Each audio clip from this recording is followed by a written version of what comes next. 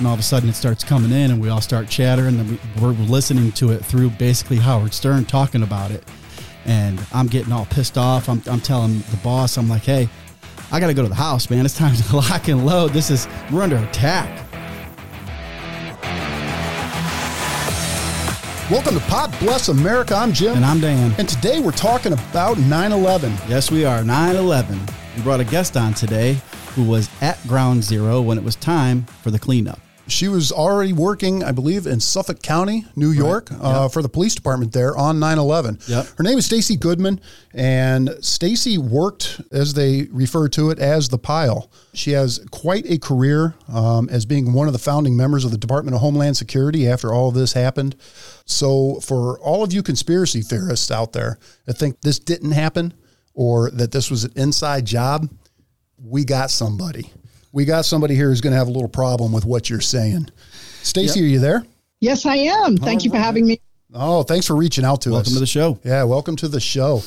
So I just gave just a quick little introduction for you there. Clearly, your career was a lot more than just being a Suffolk County police officer. So, floor's yours. Where do you want to start? Well, take us back to when you were hired in 95. 95. She's just a rookie. I got hired in 93. She's just a rook. Some might have find that word offensive now, but not me. That's why you're on the show. We listen to your stuff. We know there's not a whole lot that's going to offend you. Yeah. And I'll tell you what, your New York accent, that automatically lends to not being offended about anything. Right. So. Oh, well, yes. Okay. Thank you. So 1995. So in 1995, I got sworn in as a Suffolk County police officer. Suffolk County is the easternmost county on Long Island, which is a part of the state of New York. We have nothing to do with the crazy people in New York City itself, but we are the furthest county east on the island if you look at New York State as a whole. And that's where I worked. I worked in there were 4 towns that merged together. Now it's almost 60 years ago to create the Suffolk County Police Department. What's your population there that you were serving at the time? 1.4 million. Holy smokes. You know what? You forget. You're thinking 4 towns, right? Yeah. Out here, you're thinking 4 towns. Okay, that's 120,000 people. Exactly. That's 100. Yeah. Right. Nope. New York. No. Talking New York. Yeah. Exactly. Right. What everyone needs to realize is that county right there, Suffolk County, also has the Hamptons in it. That's accurate? No, that's not. That's even further east. Okay, so it stops there. Okay. Yeah, the easternmost towns like Riverhead, the Hamptons, Montauk, the very end of the island, those far eastern towns did not join in with the western towns of Suffolk County to be incorporated with the Suffolk County Police. Of course they didn't. They're not gonna mingle with the western towns. Kidding me? Because Suffolk County Police Department is so large. When I was working there were about 2,500 sworn officers and members, including detectives. If there was a major crime out in Montauk or in the Hamptons, a lot of times they would request the Suffolk County Police Department, either their canine unit or the homicide detectives or some of the other units that were in Suffolk County to assist the local police departments because they were small and didn't have all these other, resources and specialized units. Well, and the fact that you were so big kind of lends to how your career the trajectory of your career. Right? How you were able to get the opportunities that you had. My guess is those western or those even more eastern, those counties that didn't join in with Suffolk County, that they probably didn't have a chance for these anti-terrorism things, right? It wasn't even anti-terrorism. It was in 96 when TWA Flight 800 happened, and that's when she got selected to do what she did because of her history with the Red Cross. I had, before I became a police officer, I had a paid job with the American Red Cross, which actually got that job when I was an auxiliary police officer through the police department in Nassau County, which is the westernmost county on Long Island. And I was just a volunteer police officer at that time, and I worked for the Red Cross. So that's where I got all my disaster training. from there, when you get hired onto Suffolk County, they ask you to fill out this form, which I think every department should do. And they ask for your skills, like, did you do carpentry? Did you do, people have done things before they became police officers. And they compiled that. So if there was something that occurred within the jurisdiction and they needed somebody who was specialized, they could just look you up and say, oh, this officer did this in their past jobs, and maybe they could be helpful here in the law enforcement side of it. So when TWA Flight 800 happened, my lieutenant knew that I had worked for the Red Cross, and he immediately said, all right, you're going to go work in the medical examiner's office because you trained for plane disasters. And if we could remind everybody, if you could just talk a little bit about TWA Flight 800 and what happened there. Well, and there's also a lot of conspiracy theories on this. And Nelson DeMille, a famous author, wrote a book about a conspiracy theory that he believes was actually what actually happened through his book and his viewpoints. But TWA Flight 800 was TWA is now a defunct airline. They flew both domestic and international. And the Flight 800 was leaving, I believe, Kennedy Airport to go en route to Paris.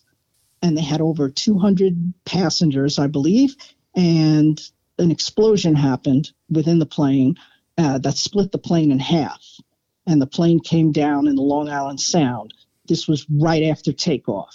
I think, and don't quote me on this, but I'm pretty sure this is what started that led to particular regulations being assigned on what goes in the belly of the plane. There was something with oxygen tanks, and that caused the initial explosion. That is one theory. Okay, don't hold me to that. But the tragedy was the cleanup of this, and there were a lot of, there was actually a class of school children going to Paris to learn about, so that was the big tragedy. And of course, there were a lot of other lives that were lost. So all told, I think over 200 people were killed, including, the pilot, the co-pilot, the TWA workers, and I don't think nobody survived, right? Nobody survived. Yeah. So it was a total cleanup effort. And so families came from all over the country to claim remains of their loved one, bringing in pictures. The Suffolk County Medical Examiner's Office is next to the New York City Medical Examiner's Office, is one of the best medical examiner's offices in the country. Excellent staff, excellent people, top of their game, highly qualified, highly skilled personnel that work there. However, it's not half as big as the New York City medical examiner's office, so the staff became overwhelmed. And because, you have your regular daily business going on along now with all these extra remains coming in. So we were tasked, the Suffolk County Police Department was tasked with lending like security, doing security details, making sure that only the appropriate personnel had access, because there was media people trying to get in there. And, they disguise themselves and try to get in and see the remains. Scumbag ass media, Yeah, years. And so I was tasked by my lieutenant, because he knew I had been working for the Red Cross before I became a police officer. And I was literally, they actually pulled me off of field training. They're like, okay, yeah, you've had enough. You're good. You've proven yourself. Now we want you to go over there and spend as much time as, I was over there for almost 3 months. And basically all I did was, I did security work. I logged people in at the front desk. They set up like a folding table desk for us. And, I went in there, and I wasn't the only officer that was in there. There was a couple of other rookies that were in there. And, because none of the seasoned guys wanted to do that. They wanted to be on the road where the action was. And so, I was new, so I went over there. And one day I had to drive the chief medical examiner down to the site where the site was on Moriches. So we got to talking in the car as I was driving him down there, and I described this in my book, because this is what happened when I was a young kid. I my favorite actor was Jack Klugman, and he played Quincy, played a medical examiner. So I wanted to be a medical examiner when I was younger and in high school, but I sucked at chemistry, like sucked so bad. The teacher called my mother and said, yeah, I think she should drop this class. That's how bad I was. And I feel your pain. So, I couldn't become a medical examiner, so I had to find something else to do. So I was telling the chief medical examiner this, and we got to talking, and he kind of liked me, and he's like, oh, you know what, I'm going to take you in the back, and I'm going to give you an assignment back there. So he did. And, one day I showed up to my detail at the front, and I had somebody come out. I don't know who she was. She was somebody like this, and of course the police department had to approve me leaving the front desk going into the back. So I was then assigned to the back room where the bodies were being brought in, and I would assist the medical examiner in making sure the bodies made it in, and making sure nobody else came in with the bodies that was not authorized to. Yeah, securing the scene. Yeah, just I mean, it wasn't. A lot of other guys would have been poo-pooed it, because that wasn't cool to them. But to me, I was like, to me, this was a great learning experience for me, and it's something that I was always interested in. And so it was my first taste of a real mass casualty incident, and it was definitely heart-wrenching to see. Well, that's what I was going to say. So when people see this on the news and they talk about the people that are dead, it's just an abstract number. Right? Yeah, and when you see it on the news, you see the plane in the water and debris, and then they tell you, there's 200 people dead. Okay, there's 200 people dead. Right. But when you're seeing these people come in, and you're seeing the last clothes that they put on when they were excited to go to Paris, and that's what they're wearing now, or you're seeing, a guy that comes in with a wedding ring on, or maybe he has a wallet full of pictures of his kids, it's got to hit different. Well, one guy, and I was surprised because a lot of these bodies were pulled out of the water. So there was, a lot of damage. I don't want the brutality of it all, but yeah. It's just a fact, bodies bloat. And when you're in water, other things happen to your, to the body. Right. We had this one guy, they pulled him in, and one of my tasks was to see if he had bodies had any ID on them. Most of the time they were too wet and too dissolved.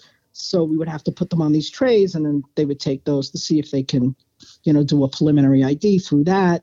But we had this one guy who had in his shirt pocket, he had his passport, and it was one of the first bodies that came back. And I opened up his passport, and the pages were still, some of them were stuck together, but in between one of the pages was like a piece of paper. It was his ID. He was a Parisian police officer that was in New York on vacation. So that really hit home for me because, here's somebody in my profession, albeit, from another country, just enjoying, his vacation in New York. That's what I've always said about just any death scene, any DOA you go to. You walk through and there's some old guy maybe who died by himself, but you walk through and you see pictures of him when he was younger and pictures of his family. And when you start seeing things like this, like he was from Peru, you said, police officer? Parisian, Paris police. Oh, Parisian. Okay, so he's a French police officer. Yes. But when you see that, now it hits home, right? He's you. He goes to his shift. He sees awful things. He goes home. He has hobbies. He's over here having a good time over in America. On his way back, excited to go home, see his friends, see his family, and now here he is sitting on your tray. And I was a young cop then, so this was. Had you seen a dead body prior to that? Yeah. Oh yeah. Yeah. I had when I was a volunteer police officer. I had. Okay. Yeah. My first and. So like you said, I mean, it's not just looking at a piece of meat on the table because they had pictures of them when they were alive because family members brought pictures in. Mm-hmm. So there were pictures lining like a collage on one of the walls. Oh. And that really hit home because you see these people happy, just like you were saying, you see these people alive doing things and the pictures of the kids. I mean, it was very moving. In a sense, this is my first, professional experience dealing with this. And it really, it took a toll because, I was a young cop and, I saw all that right away, right off of field training. You can, and I'm not saying you are, but you can act tough all you want. And you can say, that, hey, it took me a long time to get over it. You're not over that. Unless you're a sociopath, right? Right. Unless you are an absolute sociopath. I guarantee there are days that you are still at home and TWA Flight 800 flashes into your mind and you think about that. Or certain smells or right. Anything could trigger it. I mean, it's just. Well, we're coming up to the anniversary. So when was that? I think it was July 17th, 1996. Mm-hmm. All right. So when that happened and you became a disaster specialist, you referred to it as DMORT. Well, okay. A disaster specialist. I was a disaster specialist with the Red Cross. Okay. DMORT was at the time, pre 9/11 was and they still call it DMORT. It was the it was a volunteer federal agency, disaster mortuary operational response team. Okay. Which is mainly made up of medical professionals who volunteer their time to go across the country to deal with natural disasters and man-made disasters, plane crashes. Yeah, whether they're retired medical examiners or retired doctors that still want to get working doctors, working and retired, and they give of their expertise and their time. And I believe there were nurses involved. There were all people all across the medical profession.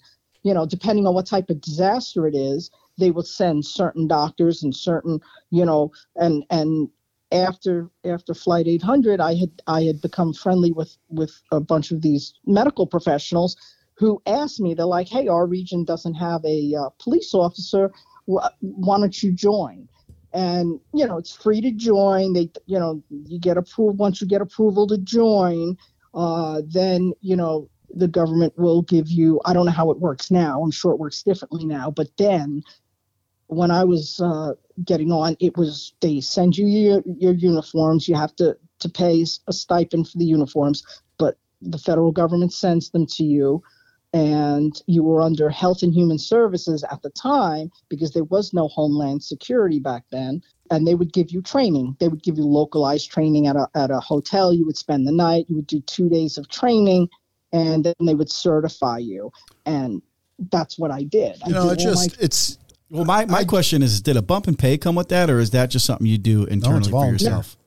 No, it was totally voluntary. Wow. But your department had to sign off on it because if you were needed, they had to realize, all right, now, you know what, Stacey has to go.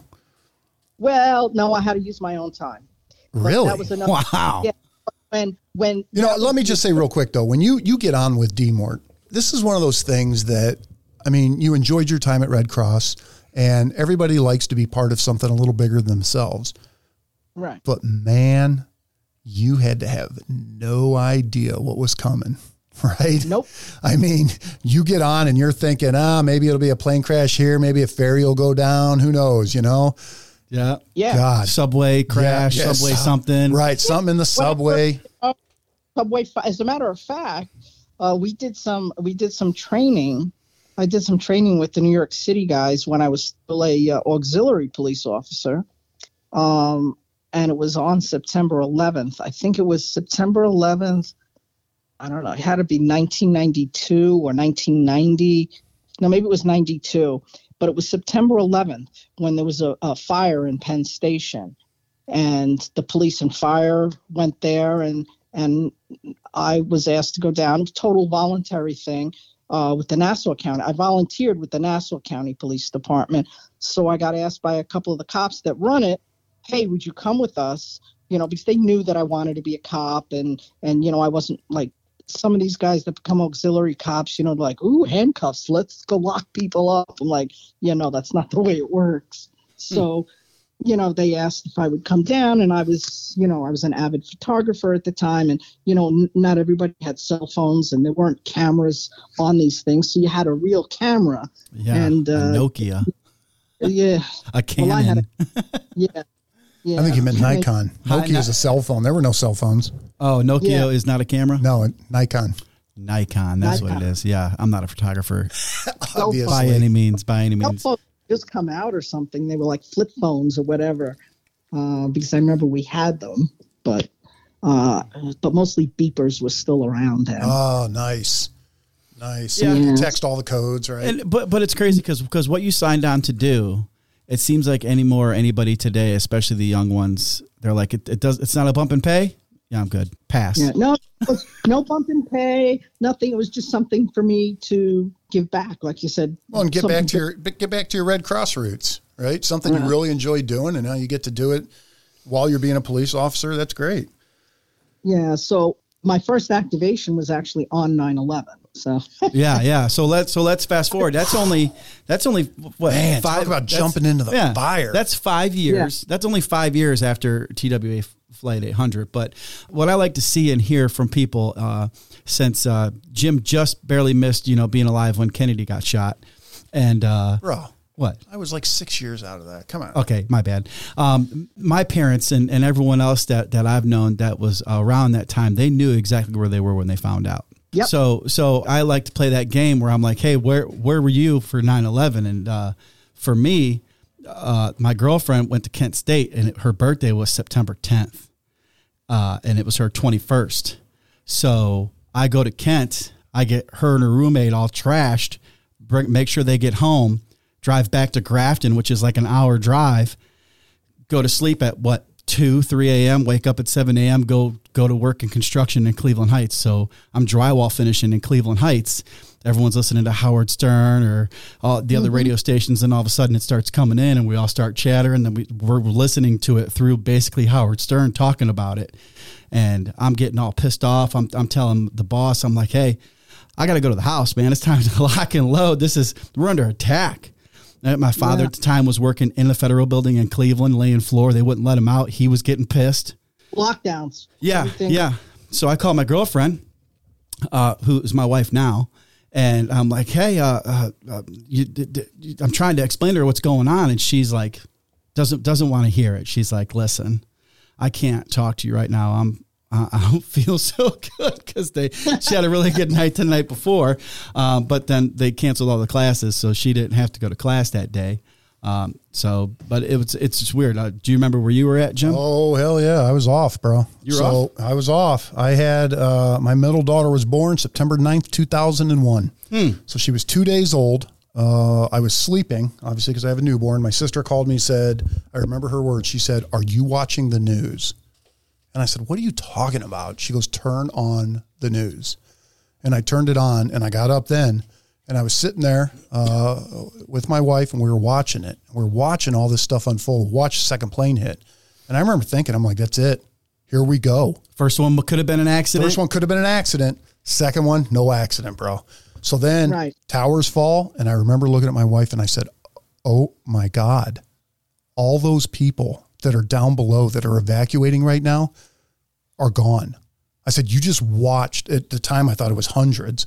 I said, you just watched hundreds of people die right here live on TV. Yeah, because as soon as it starts dropping, you can't get out of the area fast enough. I mean, all those people, all those firemen, all those cops, everybody's responding. People that are running up, to go help people, they're all done. They're gone. They just disappeared. Just like that. Boom, gone. So, and I remember holding my daughter, and I was crying, and I said, I apologized to her. I said, I am so sorry that I brought you into this world, because I really thought this was it. I thought this was going to be the end, man, Like World War III end? Yeah. Whoever was responsible. Well, yeah, because now we're watching the Pentagon. We're watching, Shanksville happens. I'm like, this is it. Yeah. This is it. This is the opening salvo right here. And I'm sorry I brought you into it. Yeah. The Shanksville plane actually made a circle around where we're at. Right over North Ridgeville. Yeah, turned around right over us. Yep. So our stories pale in comparison. Yeah. To yours, because yours, you heard about it. Yeah. So what was your day like? Maybe even the night before to going into the next day. Yeah. Well, I had just finished. We used to do. I was on what was called 2 tour.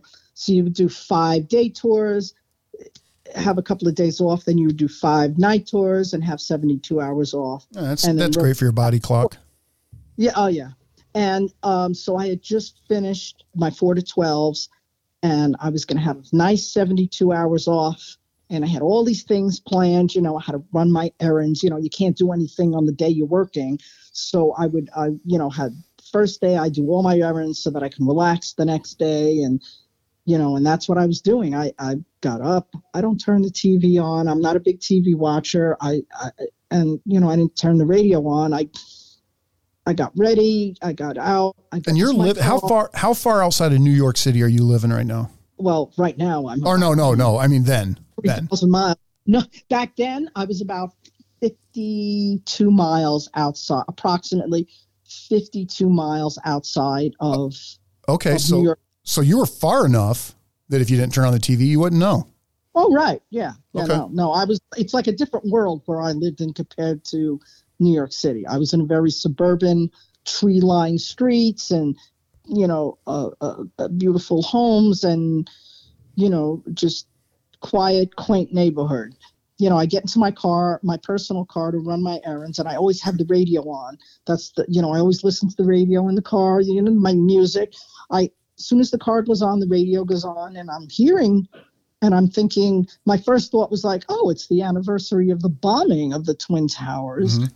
And then I'm like, wait a minute, it's September, and that was in February of 93, so this must be something new. And I remember that it was oddly clear out, because usually you don't have beautiful clear days like that on Long Island because you're surrounded by water, so there's usually always clouds or humidity.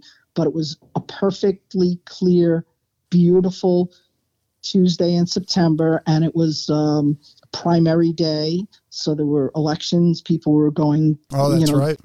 It was just beautiful out. And it was about 70s, in the 70s or the low 60s. It was like a perfect day. And then my attention goes to the radio, and I'm hearing things, and I just made a U-turn and drove right to the precinct to find out what was going on. And welcome to Pod Bless America. You're allowed to say fuck, but okay, go ahead. Well, or maybe you meant hell. I don't know. Maybe I jumped the F-bomb real quick. So I drove to the precinct, and we have this, they let me in, and I went back to, it's like a crime control section, plain clothes. They're not detectives yet.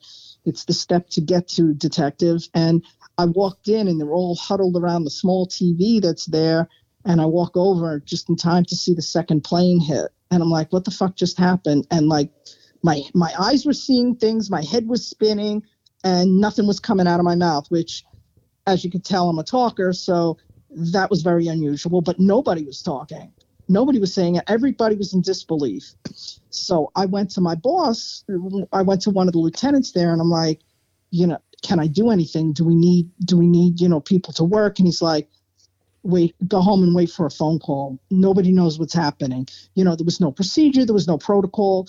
Were there going to be more attacks? Nobody knew. So I went home, and as soon as I went home, I turned on the TV to watch the news, and then I got the call from DMORT, and they're like, "Get ready, you're gonna be activated. We need you to come, go here, and there." And I was like, "Okay." So I just went and got my go bag all ready, and my clothes, and my vitamins, and all my stuff all packed up, and I didn't, and it was like so surreal. And I got my uniforms, and I'm like, and then I called the precinct, and the sergeant answered the phone. I'm like, listen, put me out on vacation, put me out on sick leave. I don't care what you put me out on, but this is where I'm going. And he's like, what are you doing? And I said, well, I'm part of this volunteer agency, and I'm going to go help out in New York City, because then we didn't call it Ground Zero or the pile yet until days later.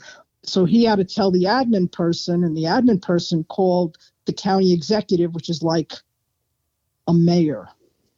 But for the counties, we had a county executive, and each county had its own county executive. And by executive order, the county executive allowed me to be paid by the police department. All right, that's what I was going to ask. I didn't want to start. Yeah. I didn't want to start shitting on your department until I knew for sure, because I would have shit all over them. Wasn't that county executive the longest serving county executive ever elected? Yeah, 40 years and he even switched parties. But sorry, I digress. But I don't know too much about that. I didn't get involved. I wasn't involved in politics then. Now everybody should be, because after what's going on today. I know you saw the bullshit that's going. Now they're coming after our guns, But I'm not going to go there. That's coming up. That's coming up on our next episode. Yeah. Yeah. Well, that's good. That's good. So they didn't give you any hassle. They just said, "Hey, look, if she's going to help, we're paying her." Yeah, everybody was very patriotic and supportive, but none of the other cops knew where I was. They all just chattered amongst themselves. So when this book came out, ironically, I got attacked by a bunch of cops that I worked with saying, "Oh, you were never there. The police department didn't send you." I'm like, "No, the police department didn't send me, but they allowed me to go." They couldn't understand that concept that, scrawny little me. And I wasn't, by no means, and I even say it 4 or 5 times in the book, I was not super cop, okay? There were a lot more people smarter than me, and a lot more people that were more talented than I was at being a cop and at being a detective. But I was getting all kinds of shit from people that I worked with who should have just shut their mouths, and even a couple of death threats thrown in there. So I really figured I did something right. Well, you know what's funny? So you got these cops that are whatever. They're just running off the mouth, saying that you were lying, that you weren't there. This book's bullshit. Unfortunately for them, you have a commendation, a letter here from Tommy Thompson, who was the Secretary of Health and Human Services at the time. Yes. Thanking you for your, and I'll read it here. It says, "Dear Ms. Goodman, thank you for the invaluable service you rendered to the victims of the September 11th tragedies.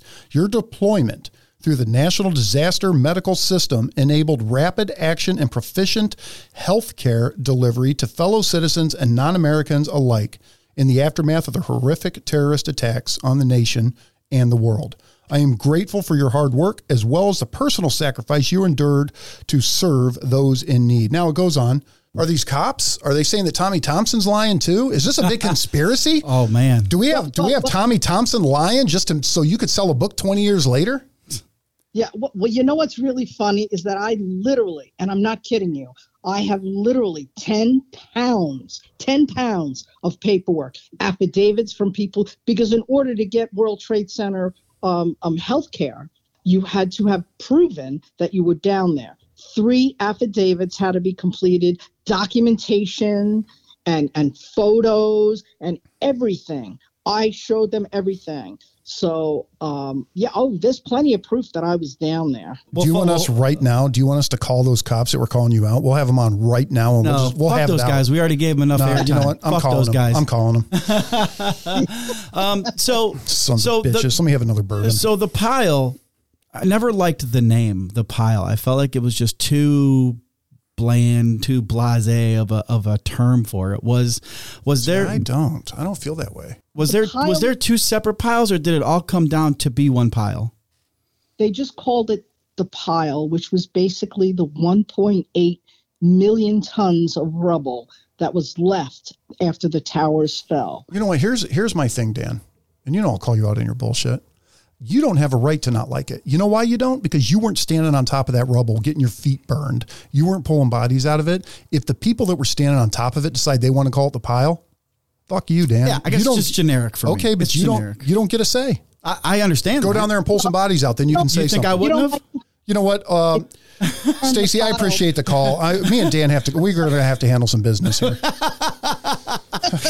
He wants to fist fight me. You got some feelings, huh? I got to stretch. Feelings. I got to stretch. I'm getting old. I can't just fight out of the blue. But yeah, I'm just for me, it didn't sit right when I heard it. But you have to imagine when they both came down, it ended up being one giant pile of rubble. Is that correct?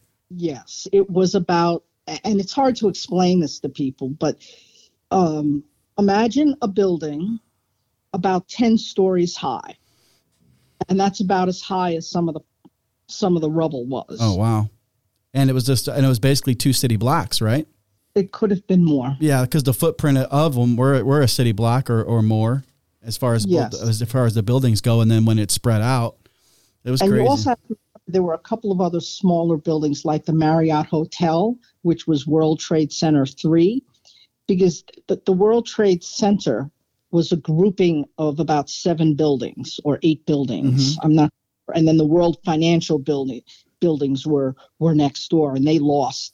They didn't come down, but like they were mostly glass, and most of their glass got blown out, and that big atrium was all blown out. So the Marriott Hotel was destroyed. So all of that compiled to what they called the pile. It was the simplest way to term it at the time because of the enormity of it.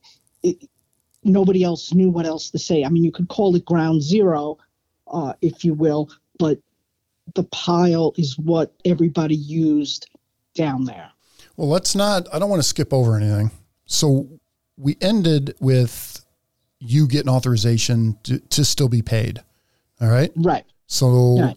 They tell you, hey, we're going to pay you. You got your stuff packed. You told bosses, hey, I'm out. Yeah. Then what? I went down. I was in contact with the administrator from the police department. Now, you remember, we're not walking around with cell phones, and all the cell towers were taken down. We did have cell phones, but back in 2001, they were very simple. They were analogs. Right, basically. So you couldn't get a text message or any of that stuff. It was just, you'd get a call or you'd get a letter in the mail, which, if I may mention, that back then businesses were great. Like my banking and my vehicle loan, they knew what I did for a living, and they sent me letters saying, oh, if you can't make this month's payment or if you miss it, we're not going to charge you any late fees because we know what you're doing. What banks were those at the time? Well, it was Bank of America. All right. And the car dealership. All right. So Bank of America, shout out to how you used to be. I don't know how you are now. We'll have to look into that, but how you used to be, at least. They're still a fine institution. I know a lot of people don't like them, and I know they're really not a Bank of America. Yeah, I don't trust banks anymore. Clever name, though. Clever name. Their marketing director, man. Kudos. Yep. Kudos to the marketing director. So when you got there, you did 23 days on the pile at 12-hour shifts, all night work. Man, right. that had to have been the hell. ironic thing is I'd never done a midnight, and the director who was assigning people tasks were like, oh, well, you're a cop. You're used to doing midnights. I'm like, I never worked a midnight, but that's what I got assigned to, 7 p.m., 7 a.m. with the same group of professionals. There were cops from all over the country. I worked with a guy from Hawaii who managed to get to New York on a military flight because, they had grounded all the. I was working with him, and, we did the same. I worked with the same group of guys every single night. So they became like family. So what'd you do? I mean, so you're standing on this pile. What are you doing? Well, the first day we were given instruction basically in a meeting format. We were told what our assignments were going to be. Now, I was just, because I'm not a medical professional, I figured, okay, I'm going to be assisting the medical examiner, right on the pile. And I figured I'd just be, doing whatever he needed me to help him with. And we get down there and they have this other group, they're DMATs, which they do all the technical stuff, and they set up the tents, all the physical labor. They got the tents all set up for us. We picked a spot where it was nice and flat, where there was like this marble staircase, or a granite staircase right in front of the World Financial Center. Now New York City the city police had blocked off Lower Manhattan, so nobody can get further south than like 24th Street, or it might have even been further north than that. I don't know exactly where they blocked everything off, but nobody could go further south. And people were renting cars and just leaving. They were leaving, people that were there in New York City vacationing were like, well, we can't get home by plane. Might as well get a car and start driving home. So people left the city. You try to explain people to this pre-COVID, like there was nobody in the city, there was nobody in the streets, there was nobody on the freeways and the highways, and they look at you like, what do you mean? Now, post-COVID, nobody was on the roadway. The roadways were closed. Lower Manhattan was closed. You couldn't go down there. You just couldn't go down there. And people understand you now. So I thought I was going to just be assisting. So we get in there and I'm setting up the gloves. I'm setting up all the supplies that came in. and that the government had brought in on these, these military planes, and they're dragging out all this stuff, and we're setting it all up for the medical examiner, the steel gurneys and all this other stuff. And the ME looks at me and he's like, well, you're a police officer. You were sworn in as a temporary federal agent. And this is a federal crime scene. You're going to have to do preliminary IDs before I can even touch the body. And I'm like, excuse me? So that was a pretty big weight on my shoulders because, this all had to be done with precision. We had somebody taking notes. There was, everything, it was laid out like a crime scene, and everything was done in very specific order. And so that's what I had to do. That was my function. That was my job. And I described some of the things, some of the people that I met, mostly firefighters, while I was down there. So when you were every day at 7, would you get onto the actual pile, or were you down off of it and people were bringing bodies to you? Well, because we were in these tents it was technically on the pile, but it was kind of next to the pile. So the search and rescue people were finding these bodies, and they would bring them to you minutes after they pulled them out. Right. Ugh. And we had 2 major tents, and they would go in through the intake tent, and everything was handled with the utmost respect. And it was and I think it's important to point out, and I know how hard it is. I think it's important to point out that people think about, oh, you're bringing a body to them, right? And they're bringing you these pristine, everybody's been to a funeral. You've seen a body sitting in a casket, right? That's not what you had, right? You were having bodies with indescribable damage done to them, from hundreds of pounds of steel and concrete and whatever else is falling on top of them. If you were lucky, my guess, and I don't know this for sure, but my guess is that you had more than one hand brought to you, right? More than one foot brought to you, more than one pelvis brought to you. Well, it was fascinating. And some of the stories that I write in my book were just about that. Like at first they came in, we got some whole remains, which was, welcoming in a sense. Looking back on it, right? Looking back on what was about to come, it was welcoming. Yeah. And as the days went on, it became parts and then pieces and then bones. And it was just, the medical examiner I was working with was incredible, because I remember him looking at a femur and he just picked it up and he's like, yeah, a 30-year-old male, and look, he was starting to get arthritis. And I'm like, and I had like my flashback to Quincy, and I'm like, oh my God, this guy is like brilliant, beyond brilliant. And New York City at the time, and the media actually was very helpful in the sense of getting the word out to people, hey, if you're missing your loved one and they were in the towers, bring their hairbrush, bring a toothbrush, something with their DNA on it, because they were going to store all that. Because back then DNA wasn't that great. Right. It has come a long way. And actually on the 20th anniversary of 9/11, they identified 2 new bodies, 2 new sets of remains. They confirmed 2 missing people were actually killed on 9/11. And there's probably, I don't even know, there's probably way more, right? There's probably hundreds more that they haven't. There's plenty more that they haven't identified, but for that family to get that closure, sure. Why they still test and they're still finding pieces, and it's when they were building. That's why they had to keep stopping, I believe, so many times, because when they were moving things, there's going to be pieces and parts, and So how many days were you on? 23. And I bet that 23 seemed like 100 fucking years, man. I mean, at the end of those 23 days, you had to be like, it seemed like a lifetime. I'm and done. I didn't want, and I got the feeling like I knew how soldiers feel coming back from combat. And I'm not trying to say that I'm comparing myself to a soldier or that I'm better than a soldier. I'm just saying, right. Closest thing too. I can almost relate to what they feel like when they've been away for a couple of years and they're coming back. Right. Well, and you know what? It comes back. It comes back to what we were talking about before.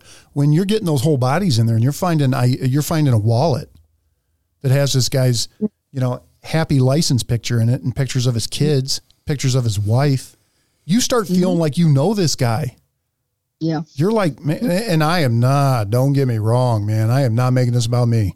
I am not trying to compare myself to you. Okay. Right. But I go on any DOA scene and I find like the old guy, or I find, somebody ODs on heroin and they find them there by themselves, and you start going through their wallet and you're seeing them in happier times. Mm-hmm. I find the old guy and I see pictures of him when he was married back in 1952. Right. And I see pictures of his kids and I see pictures of him on vacation. And by the time I leave there, I feel like I know this guy. Right. And I would guess that once you start finding those bodies that are coming in with their wallets and you get a snapshot of their life, this is who this guy was. He had 2 daughters. Here's a picture of him and his wife and his kids at Disney World, right? You got to feel like you know them. You got to have some connection to these people. Yeah, you do, because they're like neighbors. Most of them lived on Long Island. So let me ask you the question. Did you ever end up identifying anybody or finding anybody that you knew, either through acquaintance or? I can't really say because so much came through, but I only did preliminary IDs, because even if I found a wallet on them or a purse on them, it could have been somebody else's. Right. We just did, okay, this is who we think it is. Now we can go to that family and say, hey, do you have any DNA so we can confirm? Or do you have any dentures if we go over? Yeah, you got to go deep. The humanitarian crisis on this cannot be overstated. I'll tell you what, well, yes. Stacey, you did a podcast with a lady, and forgive me for not remembering exactly which one it was. This lady had the facts. Before she even brought you on, she had the facts of the firemen, how many people, how many kids, how many, like Robin show, Robin Cote. Yes. Dude, I was listening to that and she got halfway through her numbers of the exact amount of people, and I didn't even want to listen to it anymore. I was sickening. It was sickening. Yeah. It really and I feel like I could take a lot. I can hear a lot of bullshit, see a lot of bullshit. But when she started going, I was like, all right, that's enough. Right. Well, when you hear the number, when you hear the total number of people lost, it's abstract. It's just thousands of people. They buried everything. It's sort of like the 22 servicemen that commit suicide every day. They don't talk about it. There are more people that died post 9/11 than that have died on 9/11. And it's not just first responders. It was, utility workers, construction workers, iron workers, Verizon workers, anybody that was down there cleaning up that got sick. We all got sick from something. Right. Let's talk about that right now. Why aren't you the police still? Well, I'm still fighting for my fucking medical benefits. I have here we go. Bureaucracy getting in the way. Don't get me started. Yeah, to go back to New York just so that they can have me see another doctor. Now, the last doctor they had me see wrote them a 10-page dissertation on why I'm 100% disabled and can no longer do police work. Well, so hold on. So you're saying the reason you got out of police work is because of medical issues due to 9/11? I couldn't breathe in winter. And if the weather gets below 40 degrees, I can't even be outside. Which is why you live where now? I live in the desert in Arizona. I need dry, arid climate to breathe. And when we do have rains here, we get rain here every once in a while. And there's monsoons in the summer, and it gets a little humid. And I'm talking like 30%, 40%. I have either an asthma attack, I have to use my breathing meds, or I have to do something where I have to assist my lungs in breathing. God forbid, any cancer yet? No, thank God. Thank God. Right. But you would because think that seems to be, listen, if you get on the Officer Down Memorial page and you start looking at all these guys, now this is just cops. We're not talking about firemen. We're not talking about iron workers, but you look at all these guys, and Officer Down Memorial page is now recognizing 9/11 causes as being line of duty deaths. And you look at them all and it is just cancer, cancer, cancer, cancer, cancer. Can I tell you, I worked with this guy. He was a detective out of the first squad. I had both the pleasure and the honor of working with him. Great guy. And I mentioned him in my book. He was a Suffolk County detective. He was down at Ground Zero 2 days. 2 days. And he died of 9/11 related cancer. Wow. From 2 days. From 2 days. Well, you got to think about the stuff they're breathing in, man. I mean, you're breathing in biological. Yeah. You know, you're breathing in people that are burning to death. You're breathing in concrete fibers. You're breathing in asbestos. A lot of asbestos. Right. You're breathing in chemical smoke. Jet fuel residue. Right. Jet fuel. You're burning plastics. I mean. Do you know that there were fires that were burning for 99 days at Ground Zero? Oh, I believe it. Because at the time, they would lift a piece of steel, air would get in and would reignite a fire. Yeah. Yep. So when they brought the bodies out, they told us, they warned us. They said, don't touch a buckle, don't touch anything metal because it'll burn you. Yeah, it's hotter than hell. It hasn't cooled down. So why are you fighting for your? I mean, you were there. Well, why are you fighting? would think that with all the federal money they've ever released, 9/11 victims, both the heroes that were there or the victims, there would be enough to go around for everybody. Or maybe these dirty sons of bitches can keep the money from Ukraine next time and they can give it to the 9/11 responders. How about that? Yeah. Right? How about that? Yeah. How about that? Right. That's a great fucking idea. Yeah, exactly. How about if we don't do gender studies in Pakistan and we give it to the 9/11 responders? You dirty sons of bitches in D.C., man. I swear to God, they are. It's true. It's disgusting. Yeah. It's not D.C. It's New York City. It's the state. But it's federal money, right? They're getting federal money for this. Well, yes, it is federal too, but it's the state as well, because the state could just turn around based on that last doctor's notes who declared me. He could have said, no, she's only 50%. He said 100% disabled.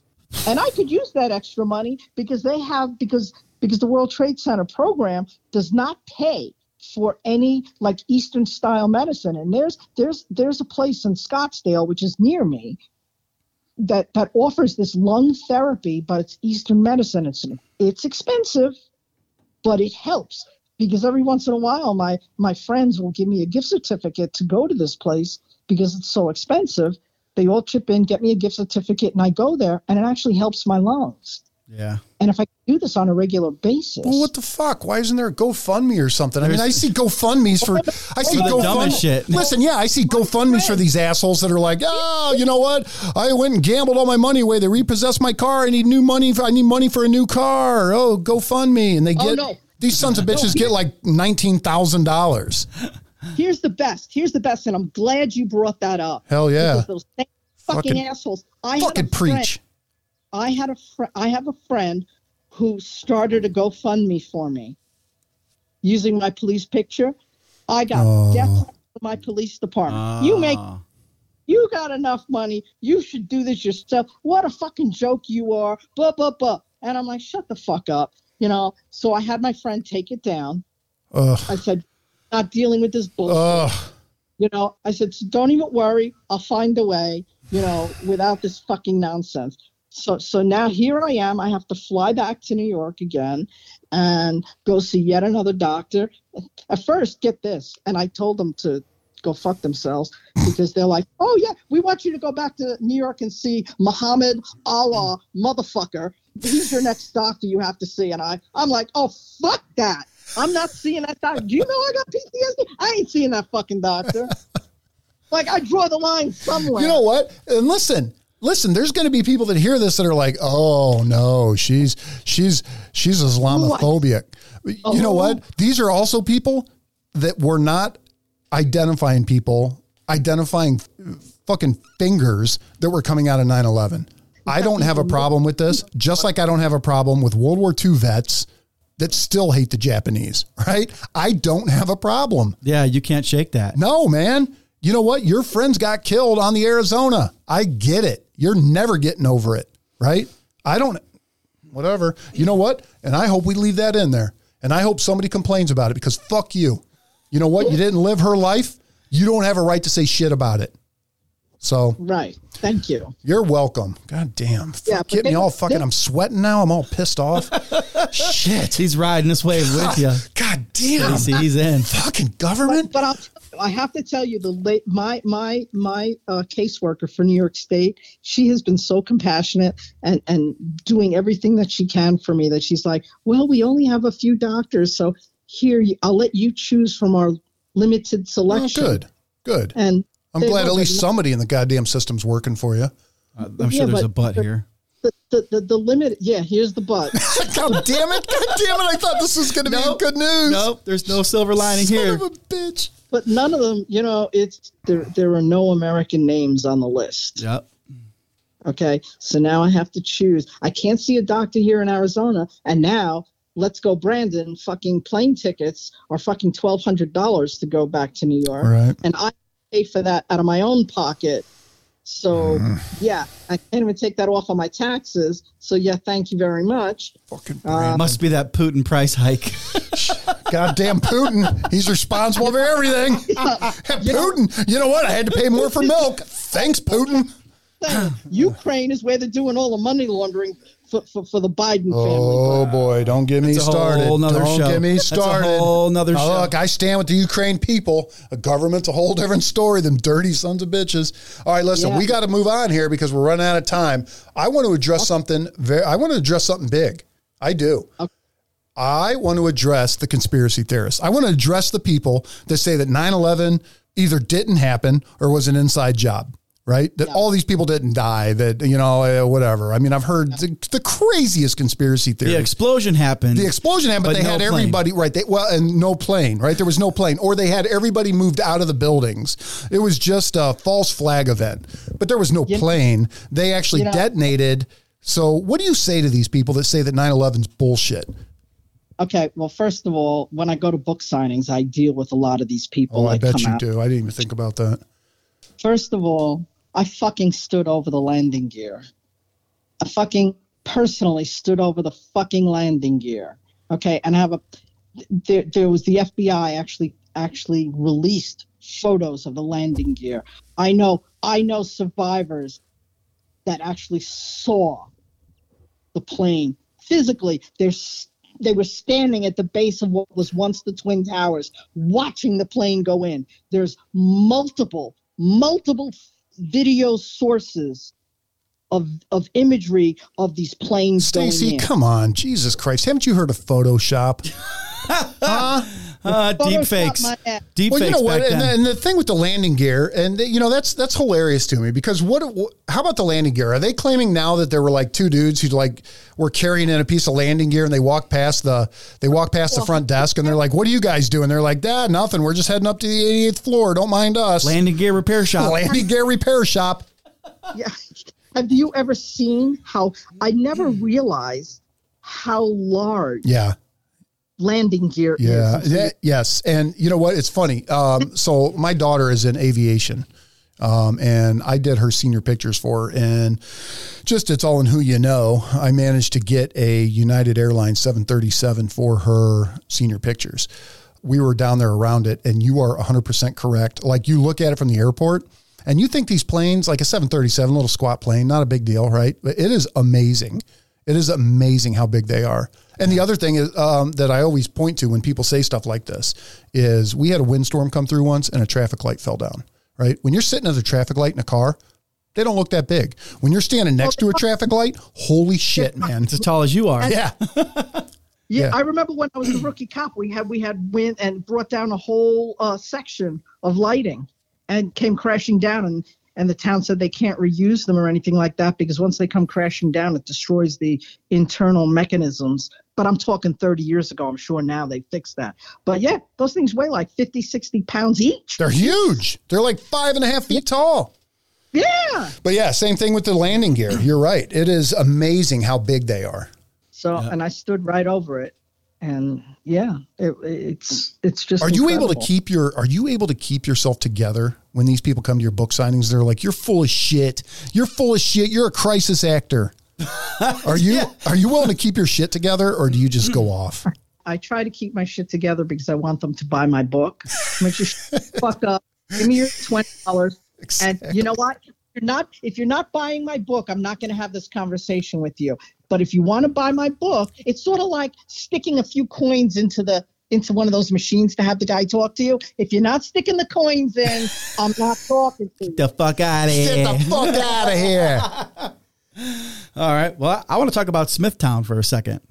Smithtown. Oh, dude, listen, we're at 102. I know where we're at. Real quick. You're going to like this, okay? All right. We still got to talk about her book. Smithtown is in the area that she patrolled when she was working for the county, right? And yes, it's an area I in. Yeah. And it was first settled in 1665. This is Dan's thing. He loves research and he loves history. Yeah. Local legend has it that after rescuing a Native American chief's abducted daughter, Richard Smith was told that the chief would grant him title to all the land that Smith could encircle in one day on a bull. Shut up. Shut up. Is that right? Dude, I'd be walking around. Like, I'd be like, dude, how fast is your bull? Smith's no idiot, right? He picked... He picked the longest day of the year, summer solstice, and that's how he got Smithtown in the neighboring town. Dude, really?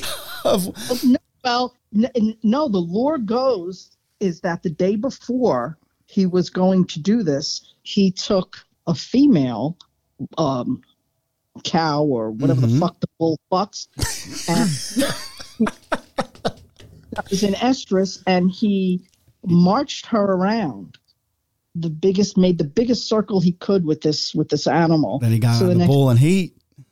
And the bull would snip that shit right out and go around. Yes. So is that a true story, or there's a large anatomically correct statue of Smith's bull known as Whisper in the Fork of Jericho Turnpike? Okay, but is that we're going to do a show from there? we're gonna do a show from there. That's our thing. Yeah. We always say we're going to do shows from different places, and we always do them from this hot ass fucking office. That's all we do. I will meet you there. Oh, all right. Now listen. Now we got something. Breakfast place right around the corner from that bull is the best breakfast place in the world. It's no, wait a minute. See, this is the bullshit I'm talking about. So now you're being dramatic, right? You're telling me that this is a better breakfast place than the place that is 40 miles southeast of London, England, that you don't even know about? You're willing to take that bet that this is the best breakfast in the world? And her. Because, and I'll tell you why, because it has already made the list, the top 10 places to eat breakfast before you die. Okay, fuck. We're in. All right. So Stacey, we're going to stay in touch. Well, you are currently a friend of the show. So we are going to stay in touch, and we are going to meet you out there, and we're going to do breakfast at this place, and then we're going to go out to the bull statue. But do we know this is true, or is this just a wives' tale? There's a freaking statue of the Smithtown bull that... Okay, well, they're going to put a statue up about Barack Obama saying he's the best president ever, and that's just a wives' tale. That ain't true, right? I mean, fuck. God. This is more true than that. All right. Yeah. All right. And can I tell people about my book? No, we're definitely in with your book. So let's get to that. So so Stacey wrote a book here, and she's going to tell you about it. But if you go to Stacey, Stacey, StaceyGoodmanBook.com, and you can see all about Stacey. You can see about her career. If you have something going on and you want her to come speak, minus the F-bombs, she's good about that. We talked about that before. She can stop. Then you can get her on there, or you can buy her book right here from Amazon. I believe it's Amazon. No, right? don't buy the book from Amazon. Oh, fuck Amazon. That's what I meant. Yeah. Fuck Amazon. Well, I'm not going to say that, but I will say, if you go onto my website, you could buy it through my secure site, through PayPal, and also purchase it with a credit card. And I personally will sign the book and mail it to you. Okay. All right. So tell me about your book. Well, what do you want to know? Well, I want to know what made you write it, and when did you write it? It looks like it was the 20th anniversary. It came out for the 20th anniversary, but I'll tell you, I started writing it. It took me about 10 years to put a lot of it on paper. And that's what I did. I actually hand wrote a lot of it, and I didn't know what to do with it. So I actually hired an editor and a webmaster, I call him, and an all-around genius. He knows how to navigate and how to get books self-published. So he did all of that for me. And when I handed him these papers, he just kind of looked at me.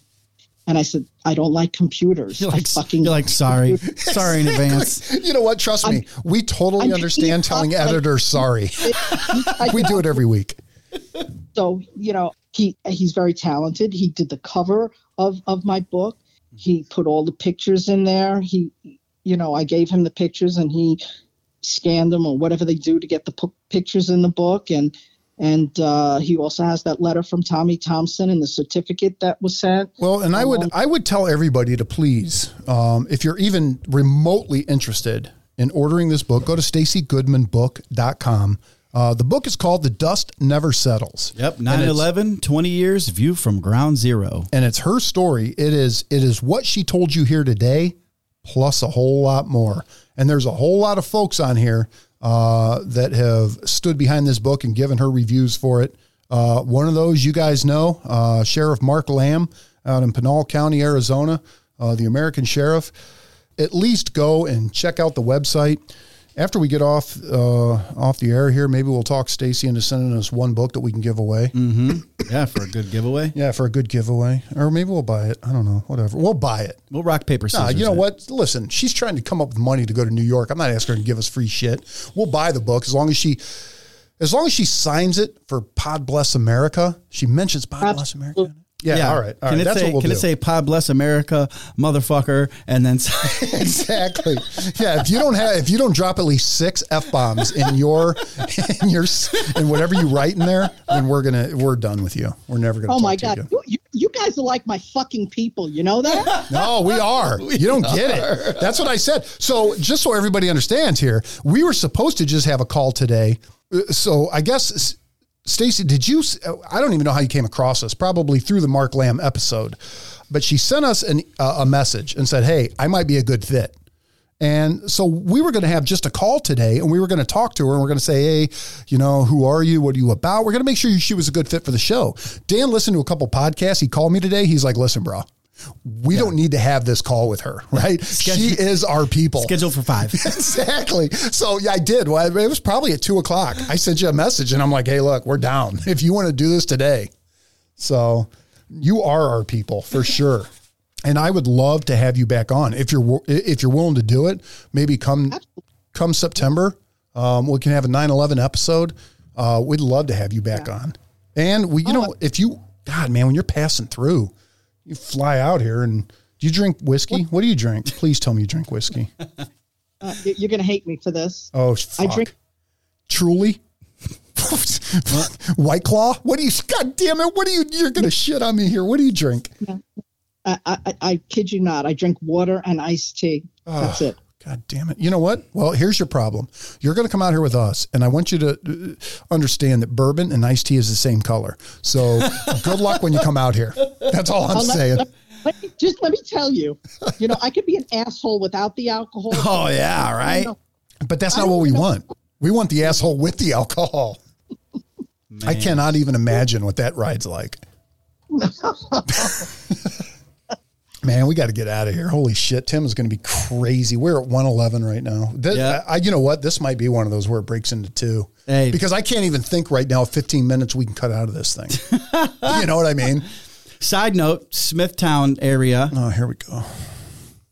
The British had a fort there. Did they make bourbon? No, the British had a fort there. Yeah. That during the Revolutionary War, we sacked. No. What's that? We sacked it. We did? Mm-hmm. Yeah. The Patriots did? Can you fill me in on that one real quick? Since Jim loves the Revolutionary War. Oh, yeah. Maybe she doesn't know what you're talking about. She's like, we did? Yeah, we did? Huh? Well, I did. We conquered Indians. What is it? The Iroquois Indians were out there, I think. Yeah. Yeah. But what about the British fort? Dan's saying that the Patriots took over a British fort in Smithtown. Or it could have been the town right next to it. But it said that there was a fort there. All right. Well, we're going when we have breakfast. So you think I'm joking? We need to figure this out. Also have the most haunted bar in Smithtown. The most what? Haunted bar. All right. See, I'm getting down with this now. I'm getting down with this. God, be out there with a 9/11 hero, most haunted bar, a guy that actually made. Now, let me ask you this, though. Is Smithtown a perfect circle? No. So he didn't ride the bull around in a circle. He just kind of rode it, and wherever he rode it, they gave him the... Wherever the land was, that land that he... Okay. So Fort Salonga Salonga. Fort Salonga. Oh, now you got her excited. Yeah, that's the one. Now that she's the like, oh, British, fuck. I didn't know you were British talking about Fort Salonga. Yeah, the British held, and then we were like, nah, bruh. Nah. And they Colonial forces landed on the beach near Crab Meadow, and then moving down the beach, they overtook the fort. All right. see, you taught me something. Fucking I didn't know. patriots. Colonists, there are people. Patriots. All right, we gotta go. God. We gotta go. You're ultra MAGA. You're ultra whoa. MAGA. Yeah, hey, we appreciate that. All right, we gotta go. We gotta get out of And here. I'll It's have my 1:13. friend call you. I'm going to have him call you. He's the one who owns the T-shirt shop. Okay. No, for real. I mean, you got my number. So, all right. So, Stacey, man, we really appreciate you being here. Yeah, that was a wild one, Dude, wasn't it? The story's Well, thank you. amazing. No, it is. Don't thank us. Thank you for reaching out. And sorry it took so long for us to get back to you, but well, now that you're our friends, you're going to see we are horrible about getting back. Me more so than Dan, but we're horrible about it. But the story is amazing, man, and we appreciate the work that you did, the work that you put in there, and that's no joke. I mean, having to identify these people and yeah, you can't even imagine it. I couldn't even put it to words. I couldn't do it. I couldn't. I know myself. I couldn't do it. I'm way too sentimental. So we're going to give you the final word here. Whatever you want to say, you want to talk about your book, you want to talk about 9/11, you want to talk about those fuckers in New York, you want to talk about the conspiracy theorists, whatever. Once you start talking, we're not going to interrupt you until you stop. So floor is yours. Oh, thank you. I appreciate you having me on, and I would appreciate everyone's support in purchasing my book. It's StaceyGoodmanBook.com. That's STACEY Goodman, GOODMAN, book.com. And if you purchase it through my secure website, through PayPal, or you could just use a credit card, and it will go through PayPal, and I will personally send you a copy with my signature. Thank you. Right on. And I would also like to point out that when you buy her book, you are helping her get to New York so that she can get the benefits that she is owed. You know, that she deserves. You know, if PayPal is going to shit on us, or not PayPal, I'm sorry, PayPal. I don't know if you're, whatever. PayPal's great. Yeah, PayPal's great. Sorry, PayPal. I didn't mean you. I meant GoFundMe. If GoFundMe is going to shit on this thing, then we got to get her money some other way. And you know what? $20. I think you said the book right now is going for $20. $20. All right. So $20. Think about what you spend $20 on in a month. You can help a hero here. You can order that book and you can help her get to New York. You can help her get help her get the benefits that she deserves, right? You can help her get the alternative treatment that they're not going to cover. She shouldn't have to be paying for this stuff on her own. She showed up for America when America needed her. Now it's time for America to show up for her. So StaceyGoodmanBook.com, buy the book, give it as a gift. I don't care what you do with it. Buy the, hopefully you read it. Buy the book, give it to Goodwill, I don't care. Just give her $20. Buy the book. It is worth it. If you like what you heard here today, certainly check it out. Check it out, man. So Stacey, man, we appreciate it. And we will, we'll talk to you soon. Thank you. All right. Thank you. All right. Hey, man. Crazy. That's crazy. A lot. I mean, I listened to a lot of the stuff that she's done, and I'm glad she was felt comfortable enough to really get into it with us like that, because humbled that she reached out to us and said, hey, look, I think I'd be a good fit. That's why we do this show right here. It is. I don't even, we're working on sponsorships. We're working on whatever to try to get to pay this thing off. This is why we do it here. 100%. She is an American hero, and you will never, I'm telling you, fucking conspiracy theorists right now, don't call me, don't text me, don't send me an email telling me that she's full of shit, because I will put you on blast on this show. Fuck you. I don't care. Listen, man, she's real deal. So, Dan, you got anything else, brother? No, we're off the bull now. Oh, Smithtown. Dude, listen, all right. I know we fucking say this all the time, but we seriously need to go to Smithtown. That would be an amazing show, especially you get Stacey out there and we switch her fucking iced tea out with bourbon. Can you imagine the show that we would have then? Whew, God damn. All right, bro. All right. As always, we thank you guys for your support. Wherever you're listening to this podcast, if you could drop us a like, drop us a 5-star review, that really helps us out. You can find us on Facebook at Pod Bless America. And you can find us on Twitter at Jim and Dan Show. You can find us on Getter at Pod Bless America. And you can find me at Jim at PBApodcast.com. And you can find me at Dan at PBApodcast.com. So until next time, I'm Jim. I'm Dan. And Pod Bless America.